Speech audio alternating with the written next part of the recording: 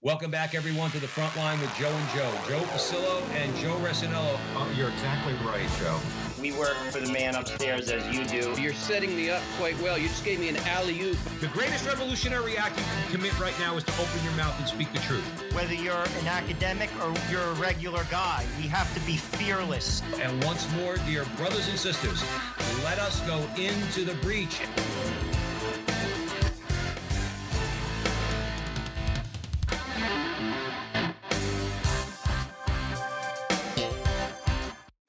Hello again, everyone, and welcome back to the front line with Joe and Joe. Joe Pasillo, as always, joined by Joe Resinello. And once more, dear brothers and sisters, let us go into the breach on the Veritas Catholic Radio Network, 1350 on your AM dial, 103.9 on your FM dial, serving the New York metropolitan area, spreading the truth of the Catholic faith. Please be sure to download the Veritas Catholic Radio Network mobile app so that you can have access to all of our station's content. And we'd also ask you if you'd like to help Joe and I out on social media. We have our Frontline TV, the Frontline TV on YouTube. If you could like, subscribe, share, there's even a function where you could throw in a $5 monthly donation. I hope I'm not being too bold there. And today, we are very pleased and honored to be joined by Father Carter Griffin, and we're going to be discussing his new book, Cross-Examined, Catholic Responses to the World's Questions. That sounds weighty to me, Joe Resinello. That sounds like a conversation we have to have at the front line with Joe and Joe, and that's why we're having it. Just a quick bio on Father Griffin. He is a priest of the Archdiocese of Washington, a graduate of Princeton University, a former line officer in the United States Navy. He obtained his doctorate in theology from the Pontifical University of the Holy Cross in Rome. After serving at St. Peter's Parish on Capitol Hill in 2011, he was assigned to the newly established St. John Paul II Seminary in Washington, D.C., where he now serves as rector. He is the author also of Why Celibacy? Reclaiming the Fatherhood of the Priest. Father, we're going to have you back to talk about that one. That's another important topic. And very quickly, this is what Dr. Ralph Martin, you all know Ralph Martin out there, Dr. Ralph Martin had to say about Father Griffin's book, quote, a very reliable and clear guide to some very important questions. This book makes an important contribution to resolving the confusion about truth that has so weakened the lives of so many Catholics. Closed quote. Father Carter Griffin, welcome to the front line with Joe and Joe. It's great to be with you guys. Thank you. Thank you. Father, would you lead us with prayer, with some prayer before we get into the conversation? Absolutely. In the name of the Father, and of the Son, and of the Holy Spirit. Amen. Heavenly Father, we ask you to send your Spirit into our hearts, into our lives, especially into all of those who listen to the show. We ask that this may be a time in which we can glorify you and come to a deeper love and appreciation for the beautiful truth of the Catholic faith. And we ask this through Christ our Lord. Amen. In the name of the Father, and of the Son, and of the Holy Spirit. Amen. Father, we talked to a lot of people on the show, and I'll be honest with you. When I read your bio, I know you're affiliated with the St. Paul Center. I read the people that are supporting your book, like Dr. Ralph Martin, who we have had on this show. And I say this, I think God has chosen you to do something great. I'm not just saying that. Reading your background, I would not be shocked. I said this to Joe before the show, that you will one day be a bishop. Honest to God. And I feel that, and we're honored to speak with you because you will influence many and you'll influence us. So we're very grateful that you're on this program with us. I wanted to say that because I really see that, like with somebody like yourself, you're very gifted. And this book, I think, will bring a lot of light to our country, and we need that right now. So I want to jump right into it. Basically, why did you feel like you had to write this book? I mean, clearly our social norms and the political movements that are going on in America right now, they're just off the wall. I mean, like, are Catholics equipped to face these challenges? Because to be honest with you, I mean, I was educated in the Catholic faith my whole life. I went to Catholic school, so did Joe. I don't know if they are, to be honest with you. So please talk about that a little bit. Thanks, Joe. I appreciate the kind words. I certainly hope you're wrong, and please don't tell me that stuff happens to me. So it's like, I don't know. I mean, I think a lot of Catholics are starting to kind of get it. I mean, I think that there is. I mean, shows like yours, people like you, are examples of that. That people are starting to sort of see the need for a more intentional engagement with this culture that seems to be just off the rails, and going further away from kind of reality, from normalcy, from kind of just common sense. And so I think that especially in our country, I think we're blessed to be in this great country in which a lot of Catholics are kind of waking up and realizing it. Now, having said that, it's clearly not a majority, not even close to a majority. And we have a lot of work to do, let alone with people who are not Catholic, and let alone people in other countries. But there is, in every country, as is always the case, there's still 11. There's still a kind of a faithful small group, maybe, which can serve as a source of renewal and conversion for others. And this is how the Lord has worked through the centuries. And I think that's no less true today. I mean, I think that with all of you mentioned kind of the social norms and the political movements and all of that that's changing our country and our culture, the first thing, and this will probably be a little bit of a broken record over the course of the show here, but I mean, I really do think, because we're talking about this book on apologetics, that we realize that how important that is, and where it fits in, but it is only a piece of a larger whole. And that unless we are personally living authentic lives and are personally, engaging and corresponding to grace and frankly becoming saints, then all the rest is kind of, it just doesn't work. It becomes kind of the clattering cymbals that St. Paul speaks about. So we need to have that intellectual formation. We need to have a formation in apologetics. And I truly believe that, but it can't be the whole unless we're personally engaged. That's what's really going to change the hearts and minds of our fellow Americans. I think that along the lines of what you said, Father Carter Griffin, who's joining us in the front line with Joe and Joe. Joe and I said that from the beginning when we started this about 3 years ago, with the prompting of a good priest that we know, said, "Hey, man, you guys got to do this, okay?" Is that, let's see how to put this. If we're not cleaning up our own house, what Joe and I always allude to is, if you're not praying every day, if you're not doing what the church says, Mother Mary told the guests at the wedding feast, do what he tells you. Right. We're called to do what the church says, not like, little children, right? But to listen to the church, understand her teachings, and then, yes, live that out. Father, if I tell you in my experiences, a lot of people know I'm outspokenly Catholic. I don't wear it on the sleeve, but when people ask me questions, I certainly engage them in a truthful way. That really has a positive effect on people, especially since they know my life. They know my wife. They know the type of life we're trying to live, and live the sacramental life, live the Catholic faith. People respond to that. And you know what? That, to me, Father, is a muscular Catholicism. Not muscular in some machismo way, muscular in a very strong way. When you say, "Hey, I'm living the faith. I know what it is. I'm trying my best. When I fail, I go to Christ in the Eucharist, in the confessional, and we keep it moving forward." If we don't do that, Father, we're toast. And, I think one of the reasons why you're convincing is because they already know you personally, and they know the kind of life that you're trying to live. And that's where that fundamental, so not only does holiness give us a kind of credibility just because the grace will accompany our words. When Jesus sent the apostles out 2 by 2, and then Jesus went behind them, and it was this beautiful, St. Thomas Aquinas talks about that as like an image of what happens when the preacher, he preaches and he opens the doors, but then Jesus and his grace follows in behind us. And that's true for every Catholic, to have that personal, authentic witness, and realize that it's that at the same time, as you just said, we have to have that what you call muscular or confident Catholicism. And I think one of the reasons actually for studying apologetics is not just and not primarily to kind of come up with the arguments to explain why the church teaches what she does. Certainly that's part of it. But a big part of studying apologetics and studying sort of the deeper reasons, the rationality, the inner logos of the faith, is so that we become confident, that yes, this is true. And it helps us, because I think a lot of Catholics out there aren't that kind of confident in sharing the faith, because they themselves are not that confident in the faith themselves, and if you're not really convinced yourself, how are you really going to be able to convince others? So I think the personal witness of life, as well as that confidence that comes from understanding the faith, including the inner rationale for the faith, are both really important to moving ahead here. Absolutely. Thank you for that, Father. Joining us at the front line with Joe and Joe, Father Carter Griffin. Joe, I'm going to hand it over to you. Father, I want to get directly, engaged with your book itself. Basically, I think it's unique because you begin each discussion not with a Catholic teaching, but rather the most common objectives to it.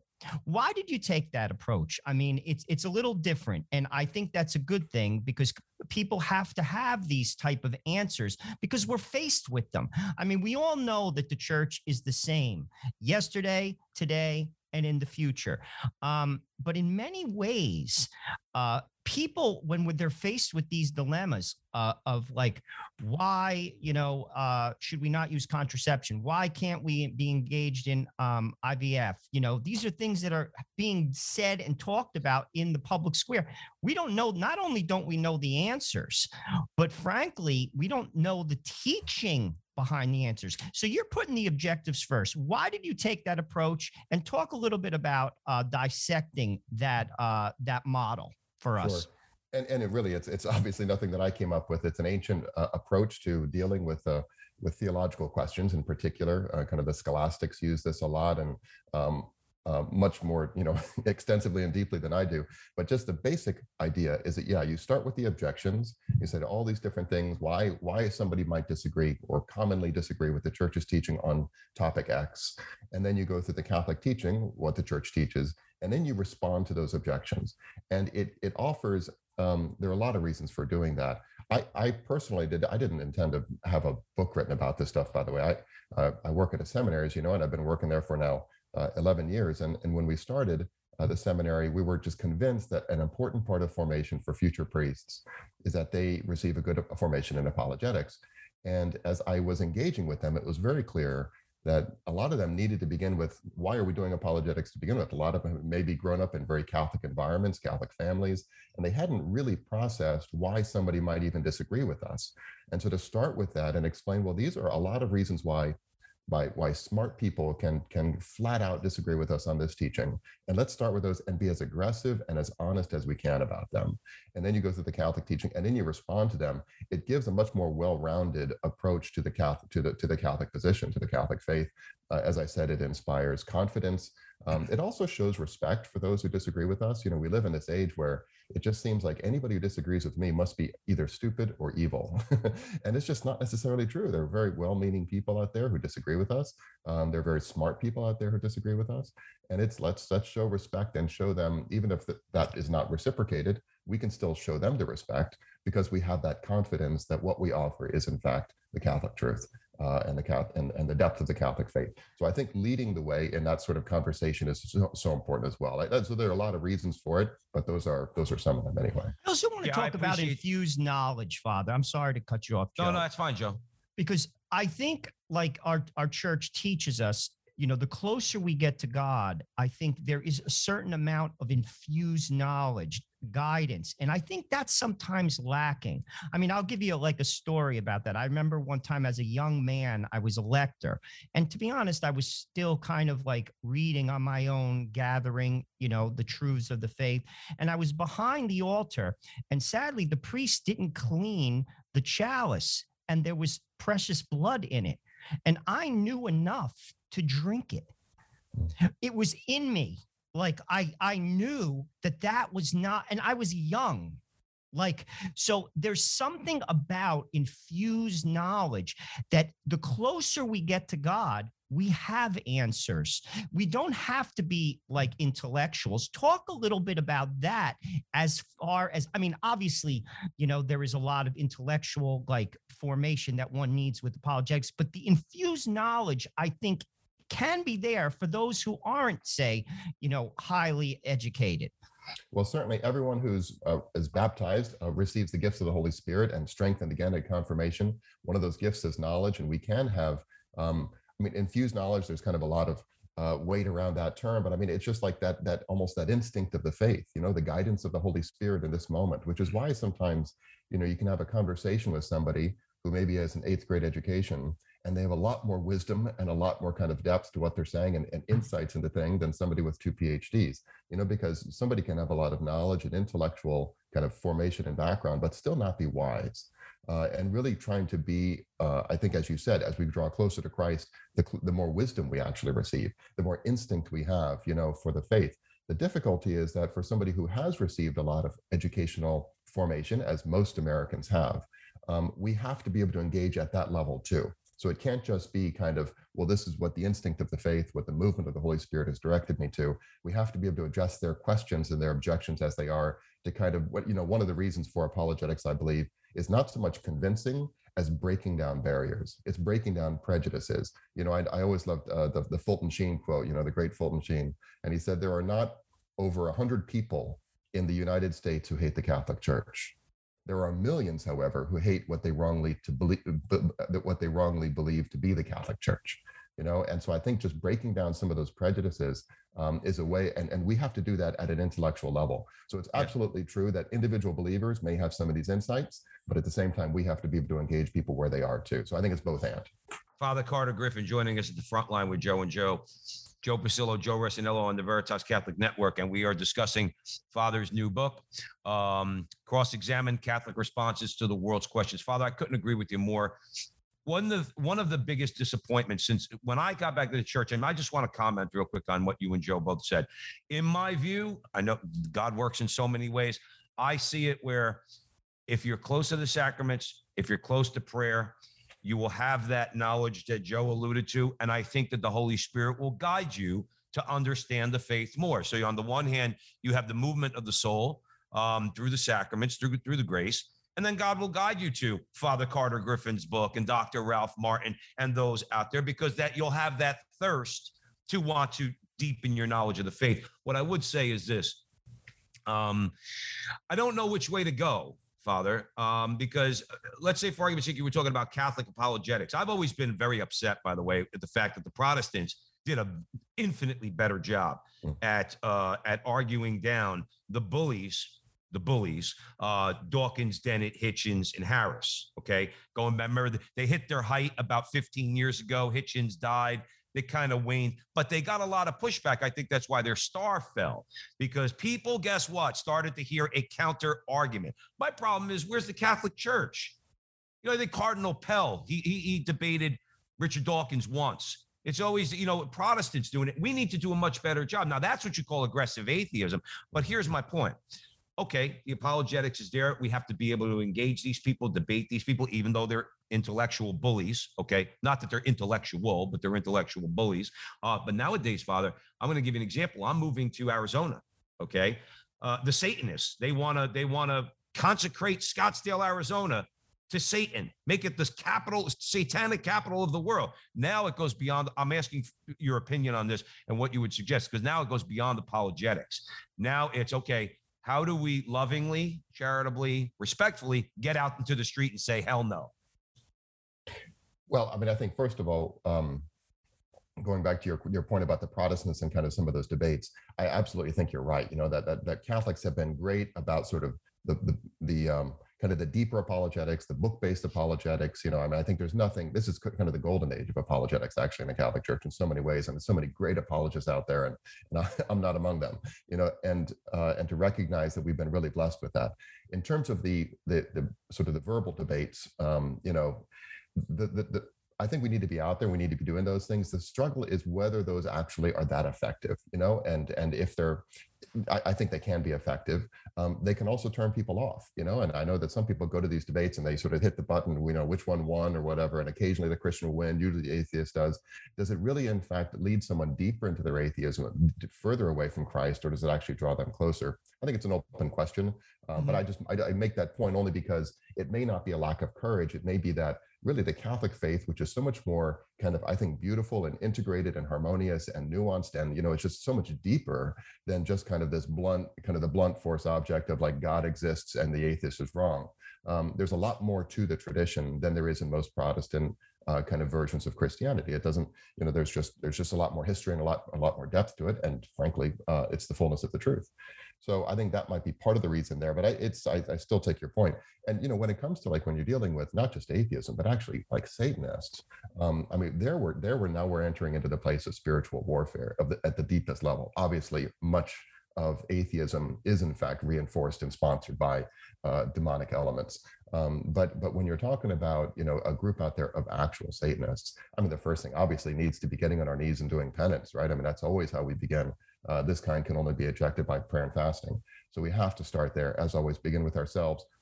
But yeah, in terms of like even kind of whatever the public ramifications might be of that. I mean, sometimes they want to be able to use public funds for different things. They want to be able to use public, arenas. They want to be out there in a public square. And if we're not out there showing people that this is not just to be taken, as kind of the norm, then we have set a very disedifying example, and my hope is that in Scottsdale or whatever it might be, that there would be a very strong public demonstration of faith, prayerful demonstration, loving, careful demonstration, but at the same time visible and public, and that we need to do a little bit more confidently, I think, moving forward. I'm gonna be out there, Father. Like I said, I'm moving. Okay, and February 11th through the 13th is when Bishop Navarez, I believe it's Bishop Navarez, Jesse Romero, and others are going to be doing exactly what you just said. Great. And I liken it, and I'm going to hand it over to Joe. I liken it to prayer for being prayerful in front of an abortion clinic.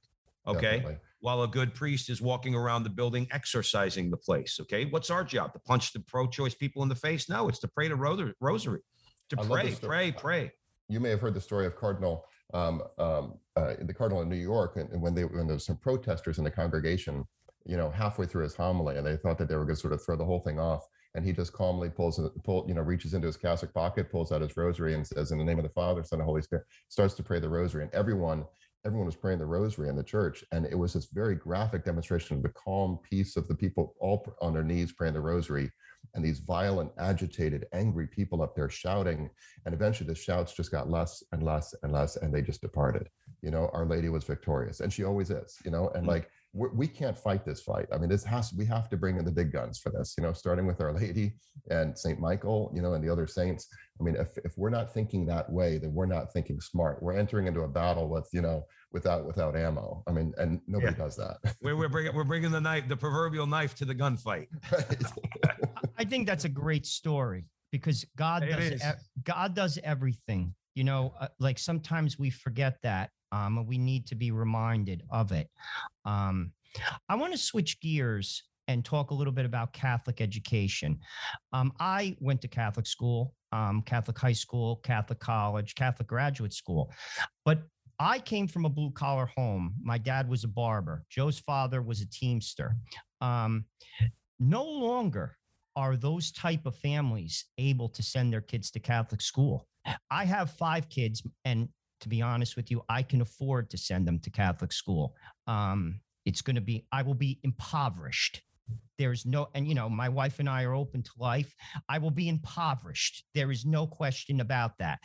But the thing is, we got to talk about forming. I think some of this stuff, when you talk to older folks in the church in America, they were formed better. Like my mom, she knows not to go up to receive the Eucharist if you're not in a state of grace. I can remember when my aunt died, my brother, who's outside the church, was going to walk up, and she was just like, "Oh no, Matthew."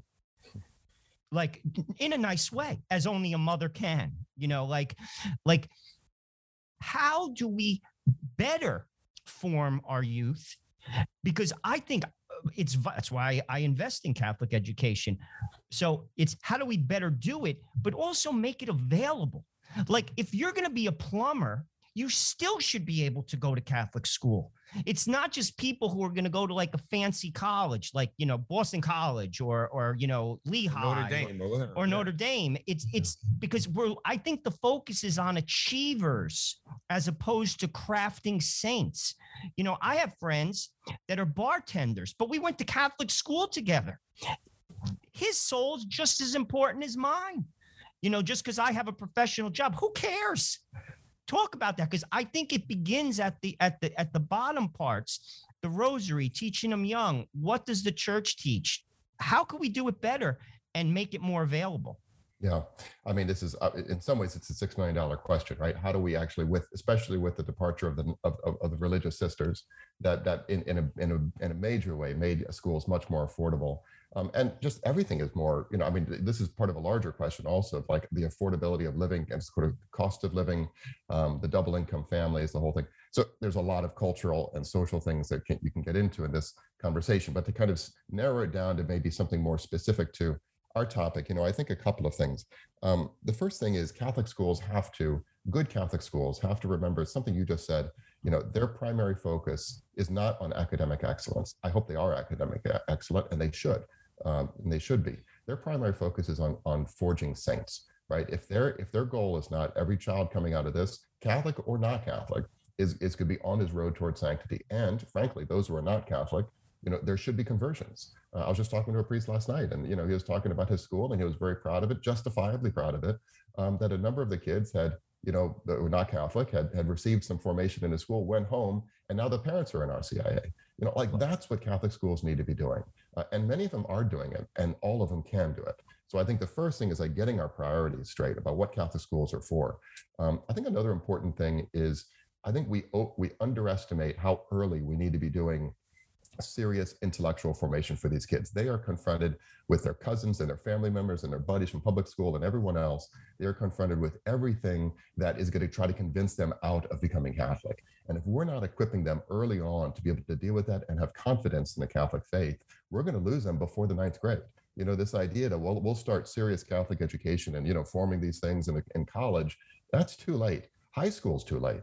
There's a high school in Southern Maryland here called Riken High School, and they just did an awesome job with philosophy and theology. They got a bunch of kids who are seminarians and now priests, religious sisters, great families, moms and dads, and they start philosophy education in the ninth grade. And they're getting right out of middle school, they're starting with rigorous philosophy, a very dynamic teacher, John Olin.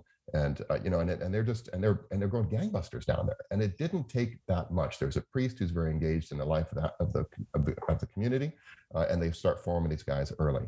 And I think just maybe one last point, and that is that if we are thinking Catholic schools are going to be able to replace parents, we're wrong. That we have to be, that the formation also has to be, the primary formators, the primary educators of children are parents. It's never going to be the school. Some kids who go through, and don't receive any formation at home can still be saved in a Catholic school, but that we can't see that as the norm, right? And so a very aggressive kind of plan and pastoral plan on the part of priests and maybe mentor parents, older people, older married couples, forming these young parents to parent well, practically, and all the ways that parents need to learn how to parent well anyway. But also, how do you create an environment in which children are going to find virtue attractive, are going to desire to be Catholic, are going to desire to be saints, and desire to find God's plan for them? That culture of the excitement of figuring out what God has in store for you, whatever that might be. So I think all of those might be pieces of this larger puzzle that you're talking about, Joe, which is just a great question. Yeah, Father Carter Griffin joining us at the front line with Joe and Joe Pasillo, Joe Rossinello on the Veritas Catholic Network. Cross-examined Catholic responses to world questions. Father, I want to just comment on something, but very quickly, if you don't mind, and we'll mention it again later. Where can our audience members find your book and more of what you do? Well, thank you. Cross-examine can be found anywhere. Books can be found. Amazon has it. I encourage people to go straight to the St. Paul Center, that wonderful outfit begun by Scott Hahn and others, where it's published from in Emmaus Road, and to purchase it directly from them if possible. And my own work right now is a little bit more hidden. I'm the rector of a seminary, and so I don't have a whole lot of an online presence, but I'm very grateful for the opportunity to be here with you guys. I think everybody out there should pray to Almighty God that we have seminary, those who are running the seminaries like Father Carter Griffin, because then we know our priest class is going to be formed properly in the faith. And Father, tell you right now, Joe and I are not bishop bashers and priest bashers, but there is a lack of formation also in the seminary. If you don't mind, in a minute or so before we take a break, can you maybe comment on that a little bit and what more seminary leaders could do? Sure. Yeah. And I think that Catholics would be very pleasantly surprised if they were able to take a tour of seminaries today. I think oftentimes seminaries today are really being judged on seminaries 30 years ago, 40 years ago, or even 20 years ago. Tremendous improvements have been made. I'm very blessed to be with a lot of other just great priests who are forming and meeting others at other seminaries. It's not perfect. It never has been, never will be. But the strength of the seminary system, like Dunwoody and other places, they're just very solid. There's some very solid formation going on. Like I say, we still have a long way to go, but begun with St. John Paul II with Pastoris Talbo Vobis really gave the blueprint for what is a good, healthy seminary formation. And the places that are following it are doing well, and they're putting out really great, faithful priests. Maybe we can talk a little bit more about that after the break there. Because absolutely, Joe, we'll get into that right after the break, okay? So you're listening to The Front Line with Joe and Joe Pasillo, Joe Rossinello, being joined by Father Carter Griffin, and we are discussing his new book, Cross-Examine Catholic Responses to the World's Questions. Do not buy the book on Amazon. Buy it on St. Paul Center. When we have an author on the show, go to the publisher. Don't put money in Jeff Bezos' pocket. Please, he's got enough of it. Anyway, you're listening to us on the Veritas Catholic Radio Network, 1350 on your AM dial, 103.9 on your FM dial. Don't go anywhere. We're going to come right back for another half hour with Father Carter Griffin. Hey, listen to all 5 of our original Veritas shows. Every Wednesday at noon, you can catch Let Me Be Frank, where Bishop Frank Caggiano talks about spirituality, church news, and fun stories from his Brooklyn childhood and his life. You can hear The Frontline with Joe and Joe every Tuesday and Thursday at noon. Their guests include the biggest names in the Catholic world, and Joe and Joe talks to them from the perspective of the everyday Catholic. Thursday nights at 8 o'clock, tune in for the only late-night talk show on Catholic media anywhere. It's Not That Late with Liv Harrison. And at noon on Friday is Restless. It's 4 millennials talking about, well, life as millennials in today's crazy world. Yes, it's possible to be young and Catholic. Right after that, at 12:30, you can hear The Focus on Veritas, where we put the focus on good works and the good people doing those works. Those are the 5 Veritas shows, and there's more on the way. Stay up to date at veritascatholic.com or on the mobile app.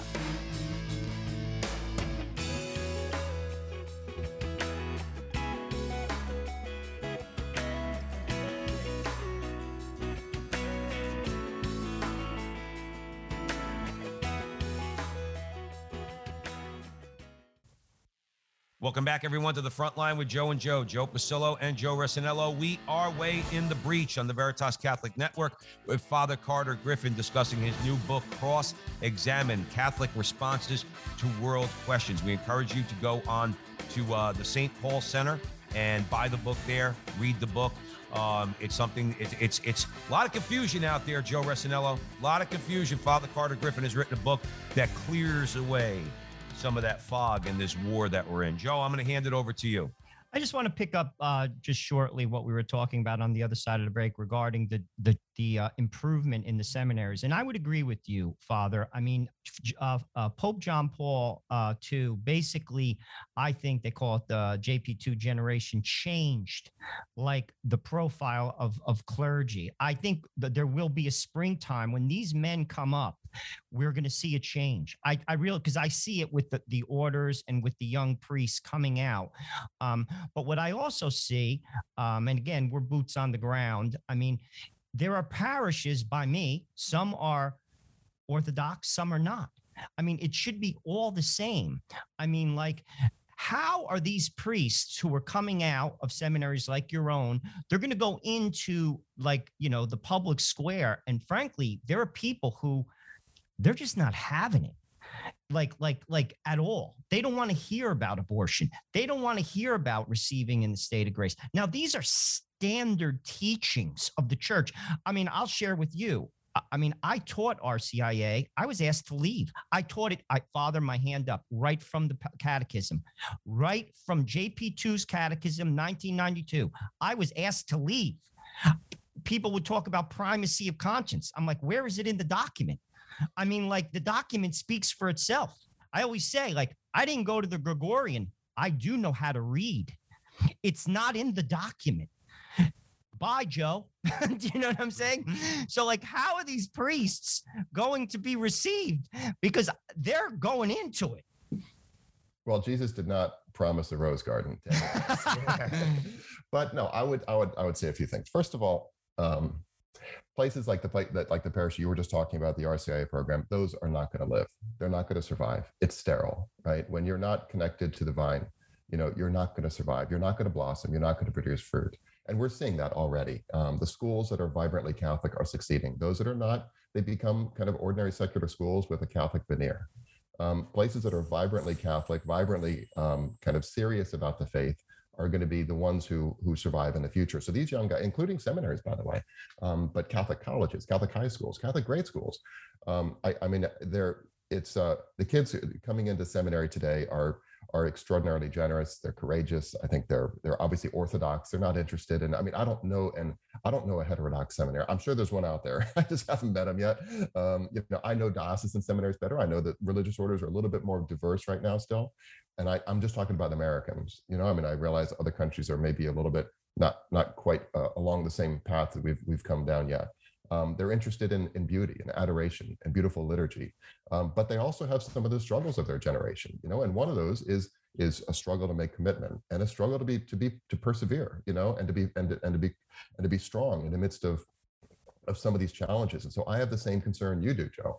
When they go into the parish, and if they don't receive the support that they had in the seminary and that they hope to get in the parish, that it might be very difficult for them. We need to be praying for them, supporting them, and also to recognize that there are even in the parishes where there might be some of that kind of nonsense going on, there's still going to be some really good people there. There's good people everywhere, sure. And for them to find those people, those families who will support them and love them through that, I think, without it becoming I don't mean it being like a crutch or replacement in celibacy or something like that, but just that we need to have that affirmation. We need to have those relationships, and lay people, deacons, others, and older priests who are faithful can be a huge part of that. I think that there is still, we have to believe that people have a deep yearning and a craving for the truth. And I'm firmly convinced that when I've gone to even places where people say, well, it's kind of crazy there or whatever, but you preach the truth in love and with clarity and with seriousness and with personal conviction. Sometimes people have walked out in the middle of the homily or whatever, but it's pretty rare. I think people are, if you do it right, people are ready to receive. Especially those who are courageous enough still to be going to church these days, right? So increasingly, we're going to have the people there who are ready if we do it well. I think that's exactly right, Father. And everybody I've listened to in the last 20 years in my journey, both away from the church and back to the church, is when I started to dig deep, it always seems to me, and I don't know why this is hard for people to get through their head, the more confident, you use the word confident, Father. I use the word muscular, robust, any of these words. The more we are of those things, that's the magnet. The more we're not those things, people say, why should I be Catholic? And you can't blame them. Right. If the Catholic homily, okay, sounds no different than the evangelical preacher down the block, okay? And he's telling you, hey, listen, once saved, always saved. You could, I know I'm caricaturing it a little bit, but once saved, always saved. You could just do what you want and go straight to heaven. Okay. Well, I'm going to go over there. So, and again, I don't want to put blame on anybody, but one thing I want to address, I'm going to hand it back over to Joe, because you want to talk maybe about, so you could clarify, Father Carter Griffin, joining us at the front line with Joe and Joe, some individual issues maybe our audience wants to hear about. In fact, you know what? Let's do that. I'm going to hand it over to Joe. I'll hold my question for a little bit. Father, I'll be truthful with you because I think these are important issues, and we'll talk about a few of them. But the reason why I embraced my faith at 22 years old, because I realized my way doesn't work. It doesn't work. And I do a lot of what the church teaches. I'm open to life. My wife and I pray the rosary. I rely on the sacraments because I know who I am. And I also know that if I continue to be me, I'm a mess. But the world doesn't see it that way, Father. I mean, I live, just to give you, it's a suburb of New York City. It's middle class. Everyone's Italian, Irish, Polish. They're Catholic. No one goes to church. Why? They don't see the efficacy. See, I cling to the church because I know I'm done. And that's where I think, we have to explain, take contraception, for instance.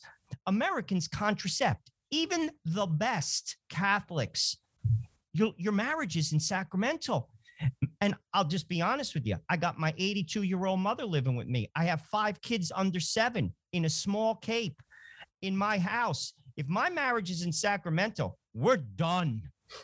But people don't understand. They don't and that means if I'm contracepting, it's not sacramental. Let's talk about contraception, because I think this is something that Americans just think it's perfectly fine. They embrace this Americanism that this is a valid approach to marriage when it's contrary to the church. And frankly, it hurts your marriage. Yeah. Let me go through a back door there, because you were just talking about, you realized that you couldn't do this on your own, that you needed that you needed grace, you needed God in order to live the kind of life that will actually give you true enjoyment, true joy, true satisfaction.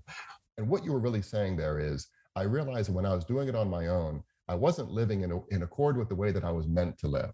Right, that there's a purpose to my life, that I'm a created being, and therefore the creator knows how I'm supposed to live. And if I do that, just like the creator of a car knows if it's supposed to be leaded or diesel or whatever. I mean, unleaded gas or diesel. And if you put the wrong one in there, it's not going to run right. And you only know that because the creator told you that. And so we have to know how we're made in order to live the kind of lives we're intended to make. And then we will truly be satisfied. Then we will truly be fulfilled, even if there's suffering, even if it's difficult. And it is difficult sometimes. Just because something is hard doesn't mean that it's wrong.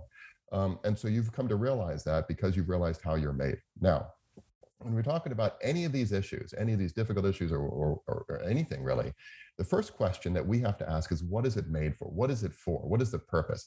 And that, which is called the final cause or teleology, or whatever term you want to use, the meaning of things, the purpose of things, that is something that a believer gets that non-believers typically don't, right? And it's a really important distinction between us. And if we can get people to believe that things actually have a purpose, we're 80% of the way there, right? Because once you're there, because then the question becomes, well, what's the purpose of this thing?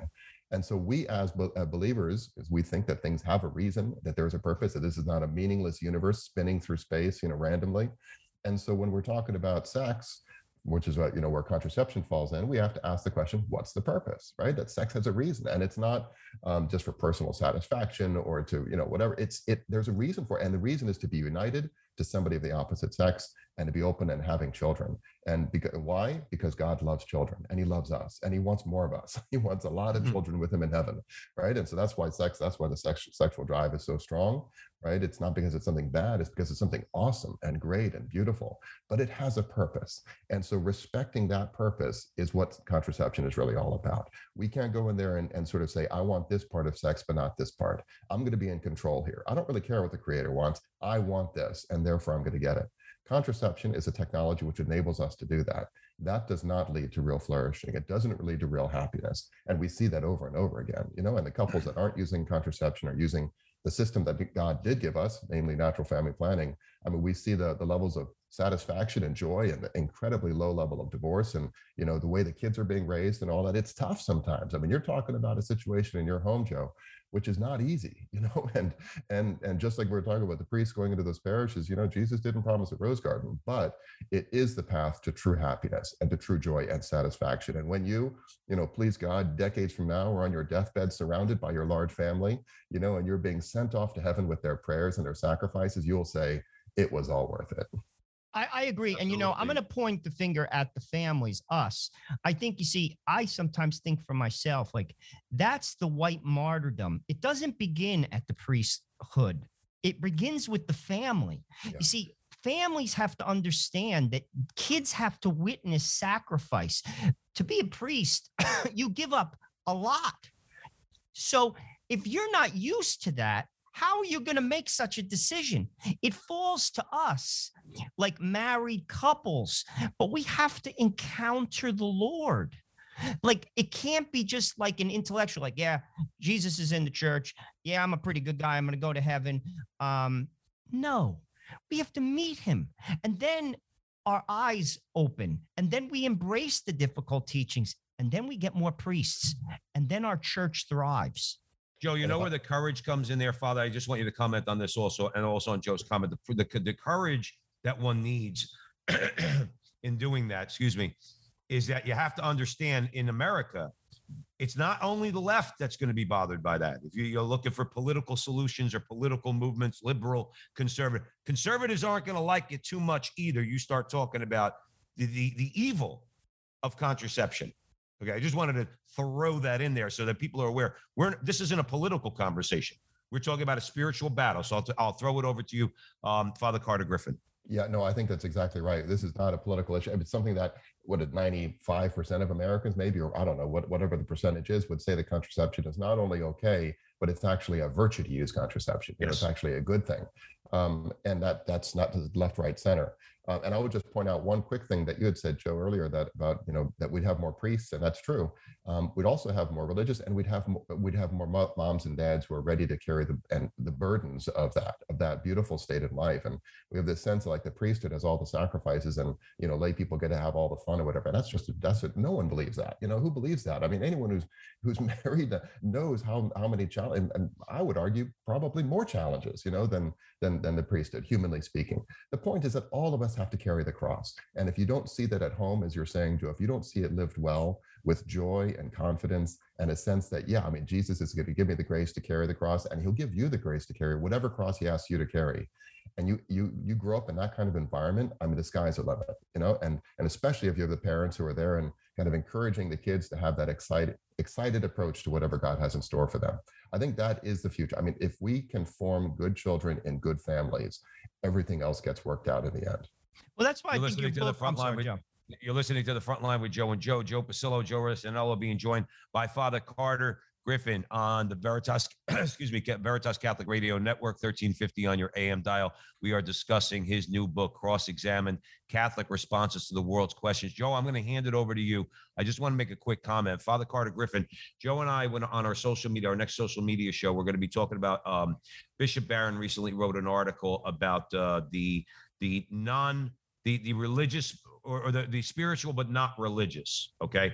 But he makes a good point. And I think it's important that Joe and I be the facilitators, one of the facilitators of people like yourself and many, many others at Ignatius Press, St. Paul Center, great, meaningful, deep Catholic writings, because Bishop Barron makes a very good point. He says, even though the religion has been watered down over the course of, let's say, the last 70 years or so, whatever it might be, and we see this, there's particularly in Christianity, unfortunately, in parts of the church, okay, these people are still not yet atheists because they still have natural religion and they identify as it.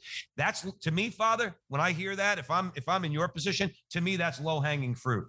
Yeah. That if we're simply boldly proclaiming these truths of the Catholic Church, promoting books like yours, clearing out the fog of war and the spiritual battle, those people will come into the church because they haven't abandoned religion. They're not atheists, okay, according to Bishop Barron. They still have the natural religion. They still identify that way.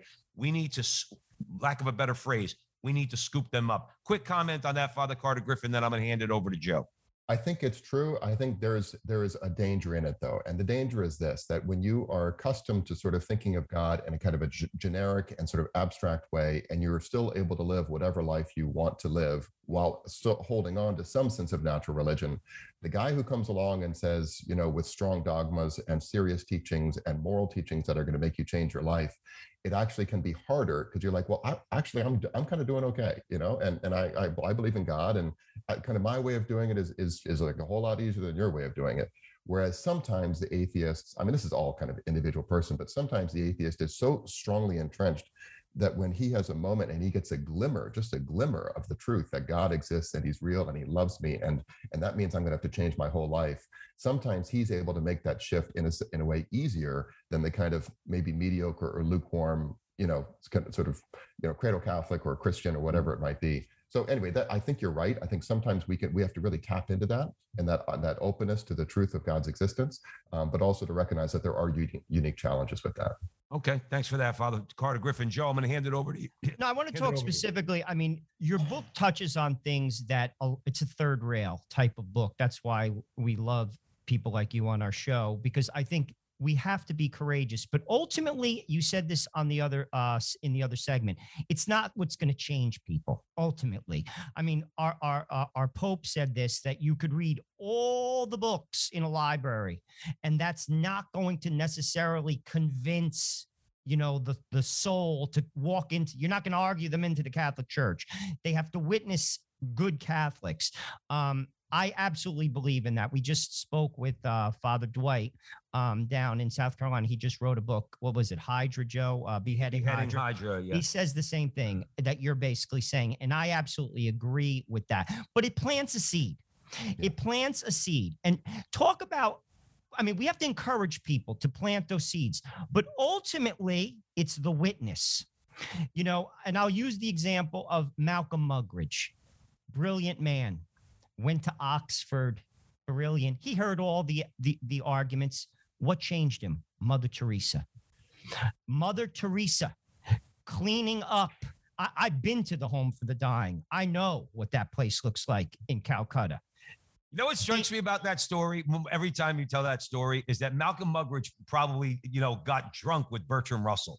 You're like, when you think about it, like he knew, when you say he knew all the atheist argument, he knew the atheists that was making, I guess, the more prominent atheist arguments of the 20th century come from Bertrand Russell. But it always strikes me, Joe, because it's like you could see these two Oxford guys sitting there pounding a couple of whiskeys. All right. He's hearing all the, oh, none of that God stuff. Pour me another one. Right. And then it's Mother Teresa that converts the guy. Joe, I'm sorry I cut you off. No, but I talk about it's an image that struck me. But two things. I mean, your book is important because it plants the seed, but it's just a seed.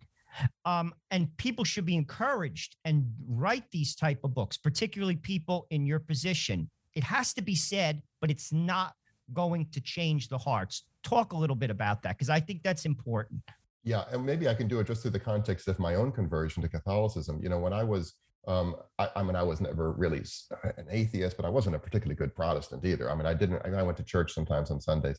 But I was visiting a girl, frankly, that I was interested in, and she was Catholic, and I went to mass just to kind of impress her. and I remember afterwards, and it wasn't, looking back on it, was not a particularly kind of beautiful or reverent mass. But there was a power in that mass itself, which is kind of a different conversation. But that was sort of interesting. When I spoke to her about it, though, she said something really, which I'll never forget. She said, "I don't see how you Protestants do it without the sacraments." And she was just saying, like, in a very simple way. She wasn't being aggressive or anything like that. She's like, "I just don't see how you do it. I mean, there's no way I could be a Christian without the sacraments." And that planted a seed in my mind. And then I went to my next door neighbor, who I knew was Catholic, when I was back at school, back in college, and he took me to his parish priest, and I went and talked to this guy, and he planted a few more seeds, and I had a couple questions for him. He gave me some good books to read, and I was reading, Newman and Chesterton and Lewis and all these great, guys, and they were planting more seeds. And so what happened is, in a way that was helpful for me, these different things were coming at the right time, and the Holy Spirit, I'm sure, was helping to guide that. And they kind of came to fruition over time. I was able on my own then to sort of reflect on them. Very often in a conversation, people, you get your Irish up, it's really hard to sort of back down and say, you know what, you're right, I'm wrong. But oftentimes you might have a conversation, and then later on somebody thinks about it and says, that actually did make a lot of sense, even though I was kind of too proud to say it, or I didn't see it at the time. So by having books like this and other awesome books on apologetics, what happens is people have this ability, and they start to soak it in, and it has to come from their own. It can't just be like parroting what other people have said. We have to make it our own. Like, I understand now the church is teaching on contraception, and I can explain it in a way that makes sense to me. And when you do that with somebody, even if they have a different way that they have to assimilate it, you've planted something in their minds. And I think that the mind, the reason, just as it's wrong to kind of overemphasize apologetics and kind of the catechesis and so forth, so too is it wrong to underestimate that. We live in a highly sentimental age, sort of an emotivist age, and people are craving for solid food, and something that's going to hold their mind and give them conviction, and is not just more platitudes from a kind of a secular mindset. They're looking for something solid. And so I think we also shouldn't underestimate the importance of this approach to helping people draw close. I know in my own case, I would not be a Catholic today if it weren't for people answering my intellectual questions first, and then allowing the seed of faith to grow deeper, and then of course falling in love and converting. But it had to start from, in my case, with the mind. And I think a lot of people out there are the same.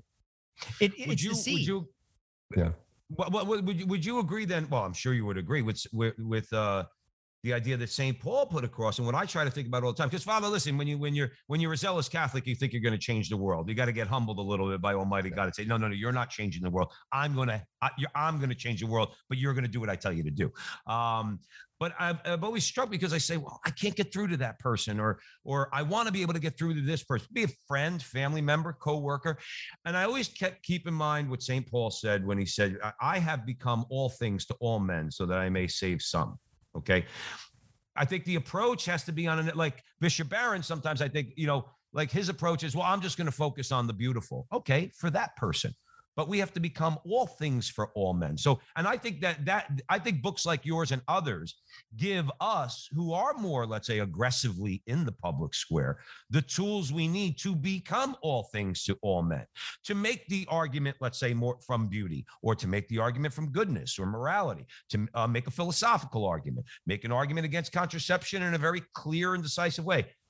You got to know your audience, and then you have to be equipped to be able to talk to that person. Do you think that I'm right in that assessment?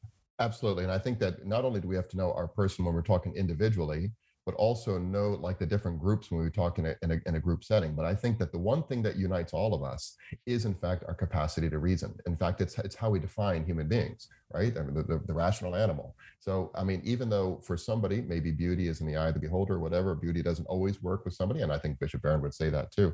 But, or even the witness of a saint. I mean, you can't put a witness of a saint, and have that sort of transmitted, to millions. I mean, that's always going to be a one-on-one kind of interaction. But the language of reason, if it's done well, can in fact reach everyone, right? If it's done at the right way and at the right time. And so I think that's one of the reasons too why we can't be too kind of cavalier in sort of dismissing this as kind of over intellectualizing the faith or something like that. We need to be involved in the rational sphere as well. It can't be everything, and it isn't the most important thing, but it needs to be there. Could Absolutely. you talk about, Father, apologetics with regard to not winning an argument, but planting a seed? Like I think a lot of times, because you watch all the stuff on social media, there's a lot of people out there. It turns into like an ego fest. I'm right, you're wrong. I'm smart, you're dumb. Like this is how I'm it is. trad, you're not. Whatever. You know what I mean? Like it's not about that. It's I love you and I'm trying to help you.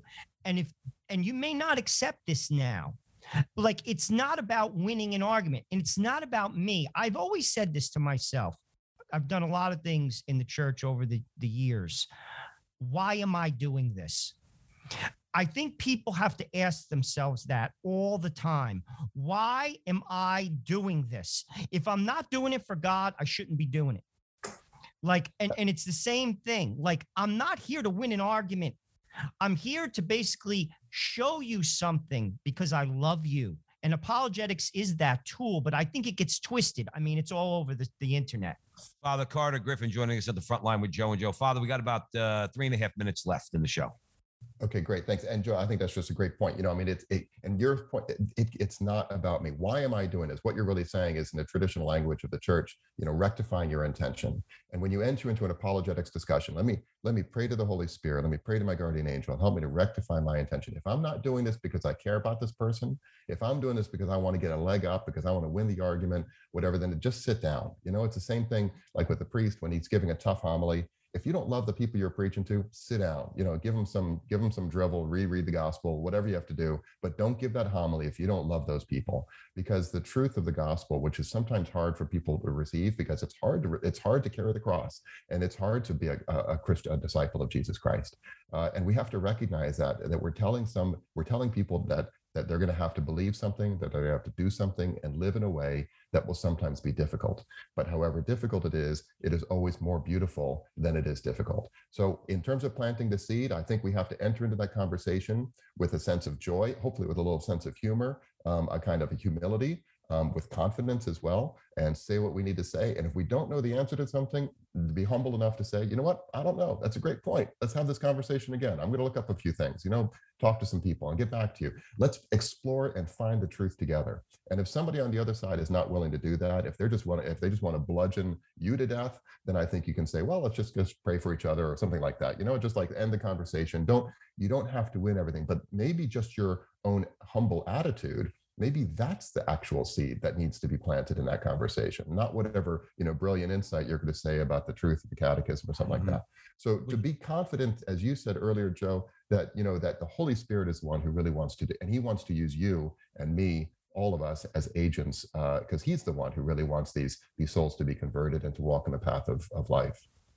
Thank you for that, Father. I will say that in my life, again, we have to make mistakes. It's the only way we learn. And I've done that. I've done that try to gotcha conversation and stuff like that. And Joe's always mentioning it. You mentioned it in the beginning of the show. Then you're just that clanging cymbal. because what you're doing is just trying, like you said, win an argument, make a point, show how much smarter than you are than somebody else. And I had to learn that lesson.